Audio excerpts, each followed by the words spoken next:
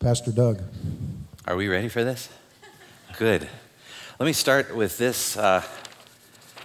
If you're, fifth grade and younger and you don't have one of these right now, you might want one of these. It's your two-sided version of what we're going to be talking about this morning. So Tanny is in the back. If you'd like to get up and go get that and come back to your seat so that you can have some fun things to do that have to do with our sermon this morning, which, by the way, is the last in a series that Jim Hammond started a number of weeks ago, 3 weeks ago now. This is our fourth week out, called A Way Out. By way of introduction, I am Doug Bridge, Pastor Family Ministries. I am not Jim Hammond. He's the good-looking one with hair. Okay, so this way out, could we go ahead and move on to the next slide for just a moment, please? We're going to be talking about something this morning that hopefully will wrap up the 3 weeks that we've been in. If you've not been here for those, or if you've missed a few, I'll do a quick review in just a moment, but I want to start out with a disclaimer, and hopefully it won't get lost in the shuffle. The disclaimer is this: we're going to talk about becoming spiritually stronger. And the interesting thing is, biblically, that has a unique definition that's different than what we might normally think. This idea of becoming spiritually stronger really is about becoming spiritually dependent on somebody else who is strong. It isn't that I'm going to become so independently strong spiritually on my own that I will be able to handle any temptation that comes my way, and I am so ready for this. It's that as I become spiritually strong, I understand that I am so weak, and I am so frail, and I am so in trouble all the time if I don't rely on my source of strength being Jesus Christ. So as we talk about this idea of growing stronger through this time together, please understand, I'm not talking about you becoming a spiritual giant. Jesus Christ already took care of that. He's the spiritual giant we want to have in our corner. So let's move on to the verse that Jim has used now for 3 weeks, and for us a fourth. It comes out of the book of 1 Corinthians chapter 10, verse 13, and it says, "No temptation has overtaken you except what is common to mankind. And God is faithful. He will not let you be tempted beyond what you can bear. But when you are tempted, he will also provide a way out so that you can endure it." Interestingly, if you go online and look up this notion of temptation, it's not a spiritual thing. Everybody out there, whether they have a spiritual bone in their body or not, whether they think there is a God or not, will all agree that temptation is a part of the human condition. We all face it, and we all pretty much have a losing record. That being said, this verse flies in the face of that, doesn't it? This verse says it doesn't have to be that way. Certainly, temptation will come your way. It speaks to that very clearly. But it also says that God is involved with you through the process of being tempted. Not that he's bringing the temptation, but he's there as a source of strength if we will rely on him. And so that's the unique and amazing promise that we have to look at today. In Jim's first week, he reminded us of some important things about temptation. First of all, that temptation is not sin. Thank you, Lord. Because if temptation was sin, we'd be sinning all the time. Temptation is what can lead us into sin. And the kids have talked about for the last 3 weeks in children's church about this idea that there are all kinds of sources of temptation. You know, we all want to say the devil made us do it. The bottom line is, he's not as involved as we think he is. Because the world also offers us all kinds of temptation. And then there's the one that's probably our biggest problem. Us. Me. For me. Not me for you, hopefully, but you for you and me for me, okay? This idea of I am sometimes my biggest problem. Why do I allow myself to even get into that kind of a situation in the first place? What was I thinking? Oh yeah, I wasn't. So temptation is not a sin. No one is above being tempted. Lest we think we're above such things, oh man, get ready for a big one. And finally, in that first week, that God always provides a way out, and that's right there highlighted at the end of this verse. There's always a way provided out by God. In the second week, Jim talked about this idea of temptation brings us to a point always of needing to make a decision. Interestingly, the decision will always be submission, and it will always be yielding. Ooh, and it got really quiet. That one must have sunk in and hurt. It's submission no matter which way you choose, and it's yielding no matter which way we choose. I got to be careful I don't say you too much, because you can see me, so there we are. This idea of yielding is either to the temptation and then we sin, or we yield and submit to Christ, and we have victory. And here's the good news. The more the victory, the stronger we become in Christ. Finally, last week, Jim talked about this idea that the choice is one of either walking in the Spirit or walking by the flesh. And the definition for flesh was dynamic for me. It's that inherited tendency towards living a self-centered life instead of a godly life. Do I feed my spiritual walk or do I feed my flesh? Do I starve my spiritual walk or do I starve my flesh? And this morning we're going to talk about what that walking in the Spirit specifically looks like. So that brings us to our focus. And here we go. What do you do to grow spiritually stronger? If your answer is that you come here, that's a great start. But if that's your sum total of your answer, how do I say this nicely? You be weak and such. This whole notion of becoming spiritually stronger requires three things.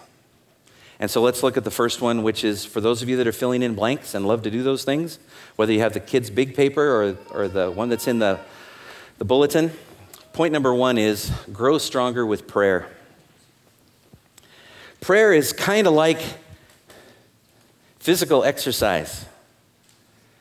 If we exercise, we will grow stronger. If we pray, we will grow stronger. And I want to throw in here, because it sounds like I'm standing in church talking to some people about the Bible, because I just used the word prayer. And sometimes that throws people off. As soon as they hear that word, it's like, I don't do that. I don't even get that. I'm not sure what that is. So let me put it in children's church terms. Talk to God. It's real simple, really. If you can talk to another person, you can talk to God. You can actually talk to God in ways you can't talk to the other person. I cannot talk to my wife like I talk to God, because this doesn't work. I just told her I loved her. Did you hear me? Of course not, neither would she. But God will. I mean, while I'm driving down the road with my eyes wide open, paying attention, I can be talking to God, and it doesn't have to be out loud. Which in, traffic situations is sometimes a good thing, because you could be considered awfully odd if you're in there mumbling to yourself. Let's go to the verse that we have for this, Matthew 26:41. Watch and pray so that you will not fall into temptation. Oh, look, it really does tie together. He's not just up there trying to make the Bible work for him. The verse just says it. And do you see where it's from? Guess who said it? It wasn't Matthew. He just wrote it down. It was Jesus that said this. Watch and pray so that you will not fall into temptation. Oh, and do we know this one well or not? You know, the spirit is willing, but the flesh is weak. So watch and do what? Watch and, okay, that was pretty good. That was sort of like if you were talking to God silently in the back of your own car.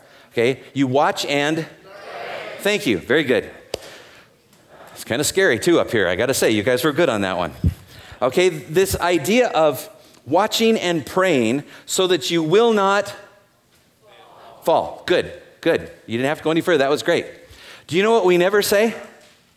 Oh, you know, last week, it was amazing. I was walking along and I fell into righteousness. I don't know what happened. Maybe somebody was walking by with a Bible, or maybe there was somebody praying and I didn't know it, but there I was and I fell into holiness. It was amazing. Ever since, I'm just beaming. I fell into righteousness. Yeah. And the reason you laughed is because it doesn't work that way, does it? We fall into temptation, but the whole righteousness thing, the whole walking in the Spirit thing requires a lot of work. It requires a lot of attention. It requires some dedication. It requires a loving relationship. And so since righteousness and since walking in the Spirit doesn't come by falling into it, but temptation is what we fall into, then we need to watch. And if you think about it, this is a great line. I've always wondered, watch what? Well, for me, in children's church, it makes sense. If you're not watching, you're going to fall. You got to watch where you're going. Watch what you're doing. You know, if you're using a chainsaw, you better pay attention. So watch and pray, and then we won't fall into temptation. Interestingly, Jesus said this in a place that you may know about. It's a little garden called Gethsemane. He was facing perhaps the largest temptation he'd ever faced, which was, does he really want to go through what's coming next for you and me? Because he knows how bad it's going to be. He knows how horrible it's going to be. He knows what it's going to mean to his relationship with his Father. And the temptation is huge. He asks God, would you please remove this from me? Can't we do this another way? Isn't it possible that we could accomplish this same wonderful goal without that? Which means at that moment, what was he doing? Yeah. The most beautiful part of that prayer is as Jesus wraps things up. He says to his Father, nevertheless, God, not my will, but your will be done. That's what he did for me. That's what he did for you. But the temptation was to walk away because it would have been easier. This idea of submission that Jim talked about,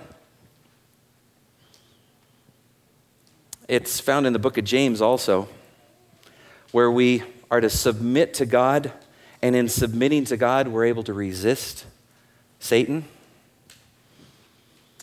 When I'm submitted to God, I grow stronger spiritually. When I'm yielding to God, I lean on his strength, and I lean on his power and his purpose. So here's the deal.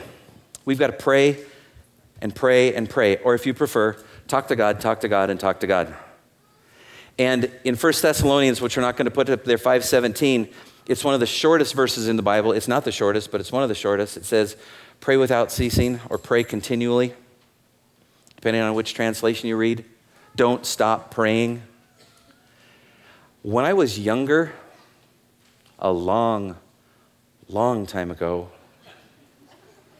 I wondered how it would be possible to talk to God continually. How crazy a notion is that? Certainly that's just kind of an idea. It's a goal. It's a wonderful thing to, the word I'm not supposed to use here is aphorism. For those of you that like big words and fun words, that's a great one. You'll have to look it up though. It's not just there for that. When I was younger, I didn't realize that there were other people in the world. I thought I was the center of the universe. And as I become less and less the center of the universe, and my universe has been filled with more and more wonderful people, I realize the needs that they have. And to be a good brother in Christ and to bear their burdens, I need to be talking to God about them and for them and with them. And then there's family. And of course, there's always health. Apparently, there's temptation. And there are people that we support that are missionaries from here that their lives are on the line every day out there. And there are those people that I've never even met in other countries who are turning to Christ, but they're in a country where the faith that they're turning from to turn towards Christ says, repent or die, recant or die. And do you know that there aren't enough hours in the day to pray for all the things we need to pray for? That's really what it's about, isn't it? And so in a constant conversation with God, it's what I need to do. Let's go to number 2. Grow stronger with God's word. Now, we're going to get to a verse in just a moment that almost all the kids in this room know by heart. Not all of them, but most of them. We're not there yet. This first one that we're going to put up is from Psalm 119, verse 9. And it says, here, I'll look at this one. I don't want you guys to feel left out over here. Okay. How can a young person stay on the path of purity? Is that a great question or what? And some of us are going, yeah, it's not for me because I'm not a young person anymore. Yeah, compared to Methuselah, we're all just little spring chickens, okay? So yeah. How does a young person stay on the path of purity? By living according to your word. And this notion of spending time in God's word is an amazing one. It's one that I think we balk at because we think it's something odd or hard or weird or strange or above our pay grade or beyond our educational level or, I don't read. Yeah, well, sorry, it's on tape and it's on your phone now, so I don't know where that goes. But this isn't about spending time reading the latest social media post. This is about spending time reading God's posts. The thing that God has left for us, sent to us so that we can hang in there. Now, if we go to the next section of the same passage, we go to 10 through 16. Coming over here, sorry. Here we go. I seek you with all my heart. I'd ask you to raise your hands, but that's tough, isn't it? All my heart? How about part of my heart? How about some of my heart on some days? No disclaimers. I seek you with all my heart. Do not let me stray from your commands. I have hidden your word in my heart, kids, that I might not sin against you. That's our key verse for Pulse. Praise be to you, Lord. Teach me your decrees. With my lips I recount all the laws that come from your mouth.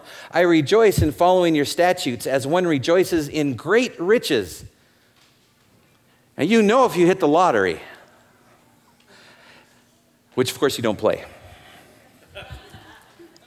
But if you hit the lottery, everybody would know. And everybody would be at your door wanting their part, right? But there's this level of excitement when somebody comes into a grand inheritance. And this says, I rejoice in following your statutes, your word, as one rejoices in great riches. I meditate. Wow. Are we too busy even to meditate anymore? I meditate on your precepts and consider your ways. I delight in your decrees. And then just to drive it home, he uses the negative because everything's been positive. I do not neglect your word.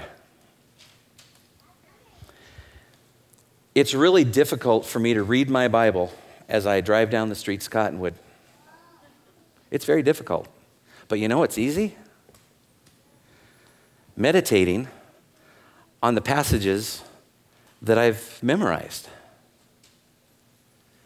And if you're one in this room who is saying, come on, you're old, you know, it's almost impossible once you're past 21. And I've been past 21 for like a lot of years. It's not impossible, but it's extremely difficult, I will admit.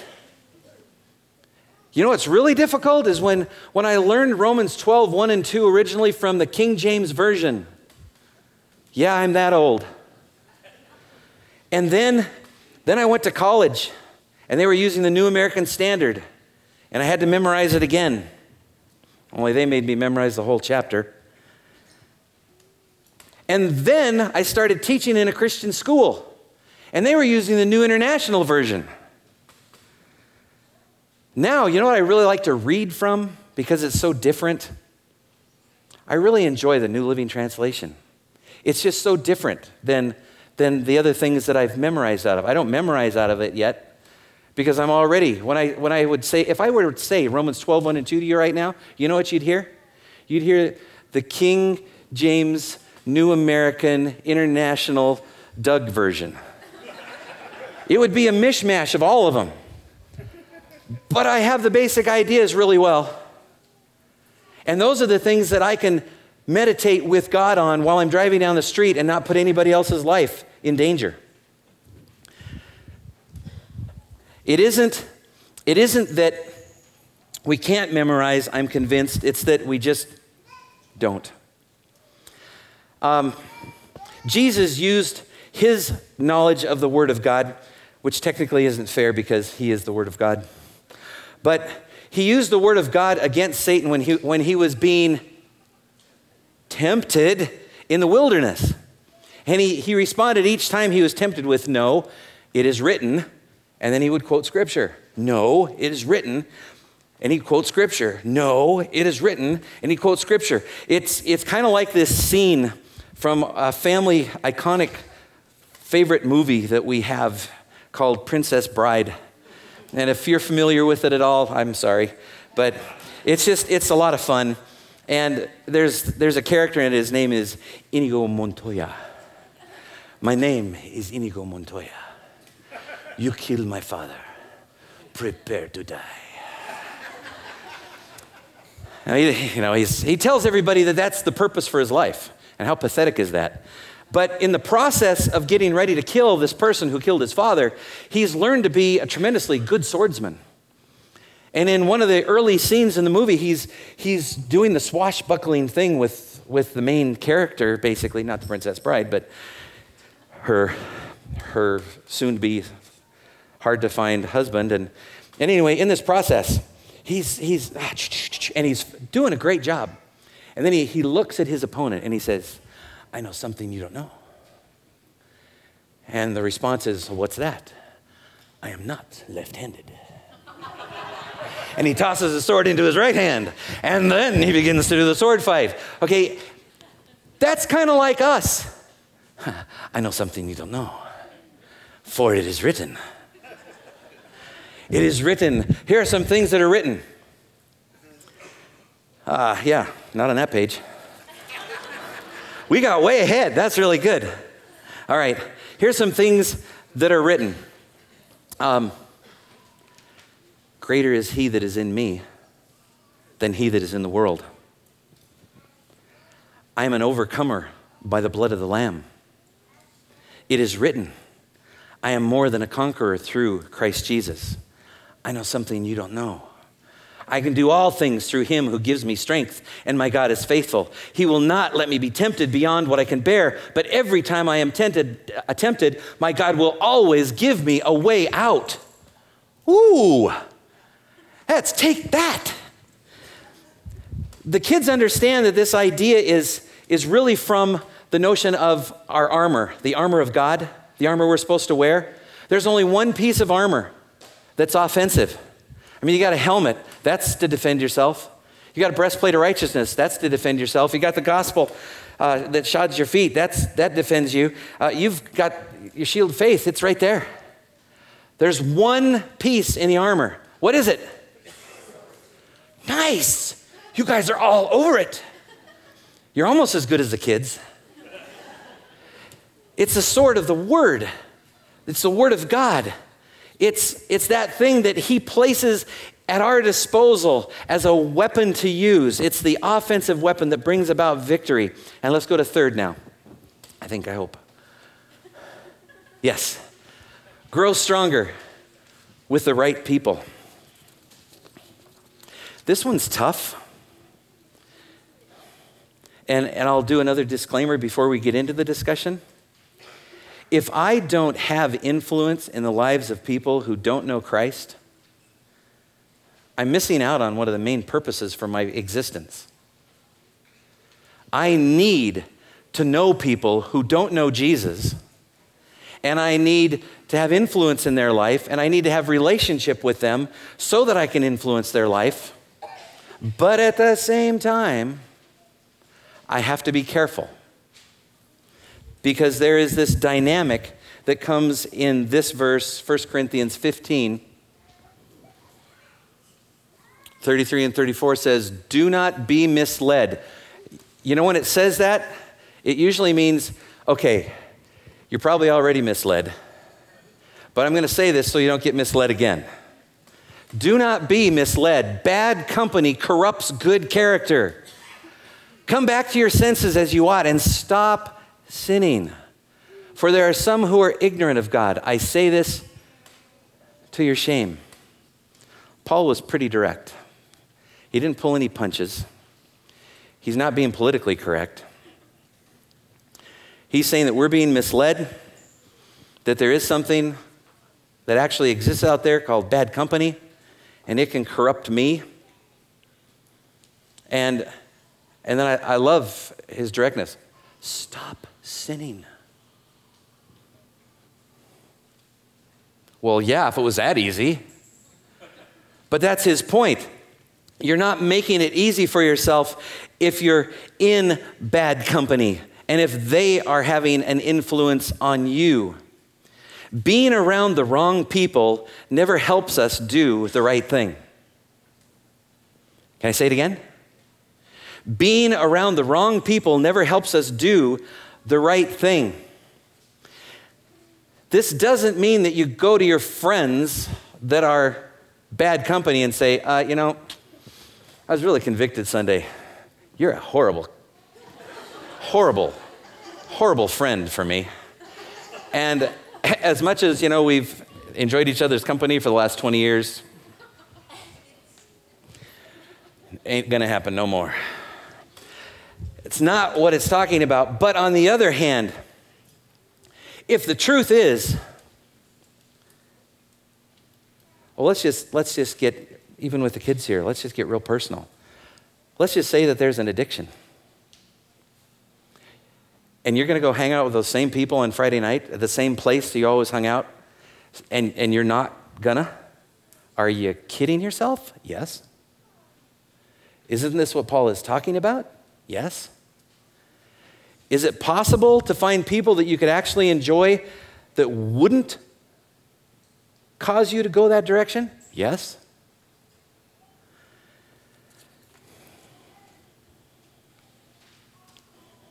Let's just start out with one. Wow, that thing got crooked. I can point over here and it goes that way now. Okay. Start out with just one. Do you have one person in your life who really knows you? They know you well enough that when it's bad, when the temptation is in your face, they're the one that you can call, that you can go see, that you can text, that you can email, that you can FaceTime. We have plenty of options, don't we?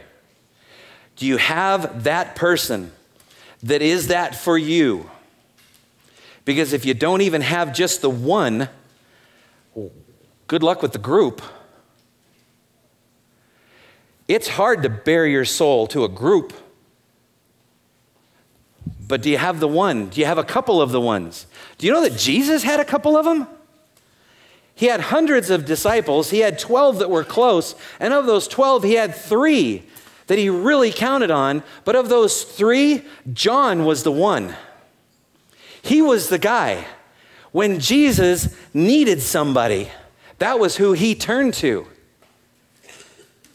And Jesus was God. And he had one. Not being a deity myself, I'm assuming I must need more than one. So this idea of finding an accountability partner, a spiritual buddy, a person that you can just count on. Maybe you're going to meet with them every week. Amen. But that's something that we all need, because sin grows best in the dark. And if you can be by yourself or you can be with the wrong people, sin will grow. And if you feed it, it will continue to grow. And as we feed sin, we are starving, walking in the Spirit. This brings us to something that isn't one of our points, but it's the perfect time for me to say it over here. Yes? Do we have one more? There it is. This has so many layers. In this room right now, I don't know if you noticed, I know I did. It's full. I'm sweating bullets up here, you guys. First of all, you're all over 12. Well, except the ones I love dearly. And second of all, there's a lot of people. With this many people, you've got to know that some of you right now are saying, relationship with Jesus Christ, I'm not sure exactly what that means, but it's intriguing. I thought this was about religion, and he keeps saying relationship. What are you talking about? If that's you, man, don't do life alone. Find out more about Jesus Christ. There are a ton of people here who would love to sit and talk with you about that. They would love to pray for you about that. They would love to meet with you weekly about that. All of those things. Any of those things. And if that's you this morning and you walk out of here and you haven't done something about it, it's not my fault. I'm sorry. That's on you. Just ask. Because doing life alone, especially when alone means without Christ, your life is, you don't know what life is yet. An abundant life, God says the word that he uses is it's abundant to the degree that it's beyond what we can imagine. I got a great imagination. I work with kids. All right, I can imagine an awful lot. And God says it's greater than that. I'm here to tell you. And so are most of you in here that have known the Lord for any length of time. It's way more exciting than that. It is amazing. Don't do life alone. On the other hand, if you already have a relationship with Jesus Christ and you don't have that person that you can call, get after it. You're going to make a decision. You're going to submit and yield one way or the other, right? You're either going to submit and yield the wrong way or you're going to submit and yield to Christ. And then what about a small group? Oh my goodness. It is amazing to be in a small group of people who actually know me and still love me. Yeah. I mean, I want my wife to do that, to love me anyway. She knows all of my foibles, but in this group that has been together for a couple of years now, we support each other in prayer. All somebody has to do is say, my cousin, my niece, my this, my that, and right away we know what's going to go on. We know what to pray for, and then we pray. And then we spend time in God's Word. And if you don't have that, don't do life alone.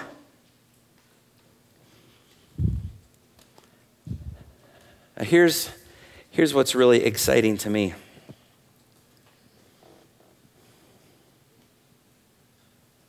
That's a long pause, huh? But it's what's really exciting to me. When I'm walking in the Spirit, and my spiritual strength is growing day by day. The temptations are just as large, but I know what to do with them. I know where to submit, and I know how to yield. And because I'm walking in the Spirit at that time, I know that God is faithful. And I know He wants the best for me. And I know He's going to provide a way out.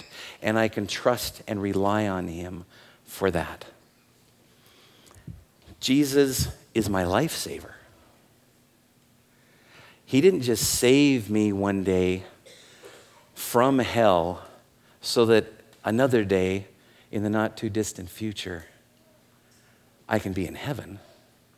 He saved me so that my life right now can be a pleasing aroma to Him, can be a breath of fresh air to the people I come in contact with. That kind of a relationship with God where I'm walking in the Spirit and I'm spending time talking to Him and I'm spending time reading His love letter to me and I'm surrounding myself with the right people so that I can have an influence on the people that don't know Him yet. And I'm in that place, in that zone, in that way. Do you see that it's really not about me being spiritually stronger? It's about me being spiritually more yielded, more in tune with what God's going to want. And so when the bad thing comes, it's like, oh no. All right, Lord, I'm ready for this. Come on, you're here. You've told me. We're ready. And so in this moment, I want to challenge you to consider, is it your prayer life you're talking to God that you could work on first? Is it spending time in God's Word and enjoying what you read there and not being overwhelmed by it, but rather tucking it in your heart so that you have that offensive weapon in your hand at all times? Is it not doing life alone and surrounding yourself with the right people? Or perhaps it's just getting to know Jesus for the first time. But in all of these things, Jesus is the lifesaver. And it is because of His life-saving ability that we can have exciting lives with Him. As you head out of here, I'm going to make that a physical reality for each of you. There are little individually packaged minty lifesavers. I'd like you to grab a couple, put them in your pocket. And when you use them this week, remember that the way that changes your breath and the way that you come across to other people is that same thing. And it's printed right on it, lifesaver. Okay? Let's pray. Father, thank you. Thank you for loving us. Thank you for making that love obvious. God, thank you for your word. Thank you for the ability to talk to you, the creator of the universe, just like this. Father, thank you for my brothers and sisters in Christ who have been there for me and who have loved and supported, who are there for each other. God, I just thank you that you're that kind of a God. Would you be with each one of us today as we look to how we can grow stronger in our walk with you? God will trust you for all these things. It's in Jesus' name we pray. Amen.